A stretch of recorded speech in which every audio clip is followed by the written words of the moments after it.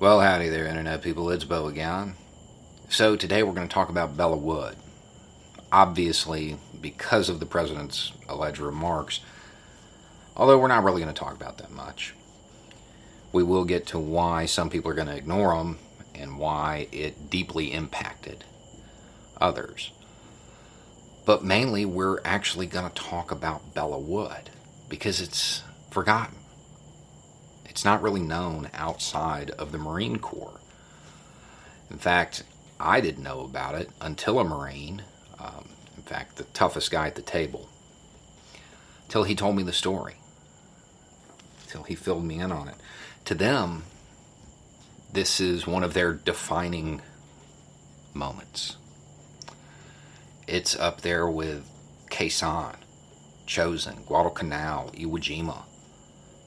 It's part of their lore, but it is forgotten. So we're going to talk about it.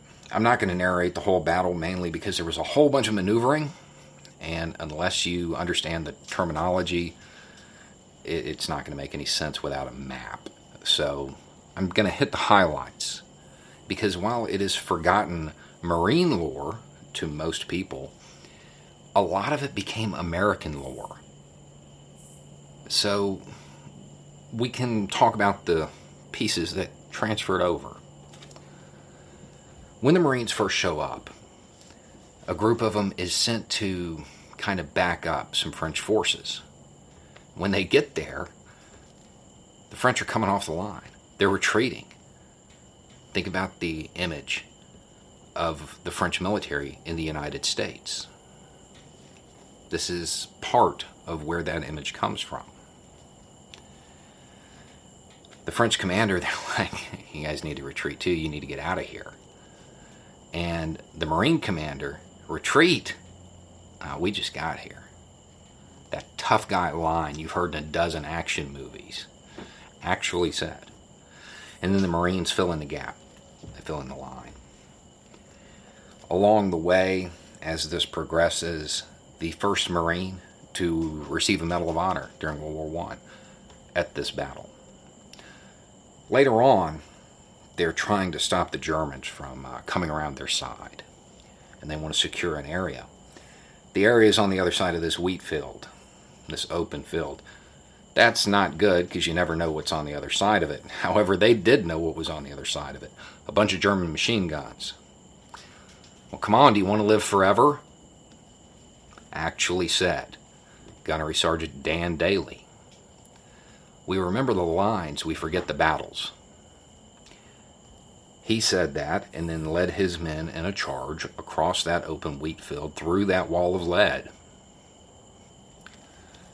The battle was so ferocious, and the Marines were so unforgiving that it is believed, this isn't actually confirmed, but it is believed that the Germans referred to them as devil dogs, a nickname the Marines accepted happily and still use today.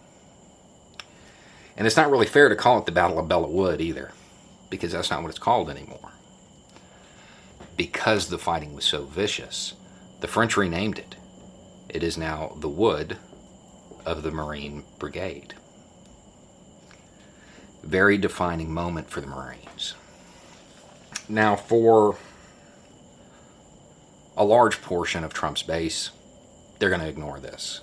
Fake news, can't be true. He wouldn't say anything like that, even though it lines up with the dozens of other times he has disparaged American troops. But if you look on social media, there's a whole bunch of Marines. This was the last straw. And that seems weird, because it's not the first time he said something like this, right? But there's a difference. Many modern vets, they understand that a whole lot of their deployments are political. They understand the economic reasons. They understand the corruption.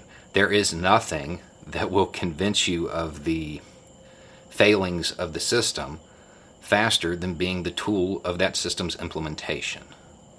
So they understand that. But this wasn't about them. This was about their spiritual ancestors, their forerunners, those people who were fighting the good fight, those people who stayed put or charged ahead when others fled. That's the difference. Because it's not about the person they know. It's about their heroes.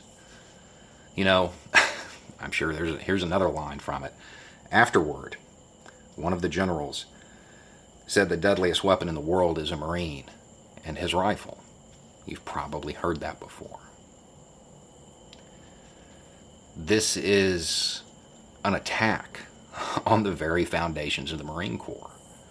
That's why a whole lot of people had the reaction that they did. That's why a whole lot of people, for them, it was the last straw. And in some ways, it may be useful to see that politicians, and this isn't limited to Trump, they don't care. For all of the talk about supporting the troops, they don't care. And yeah, it's true for Trump, but it's true for a lot of others too. It might be something we should keep in mind. Anyway, it's just a thought. Y'all have a good day.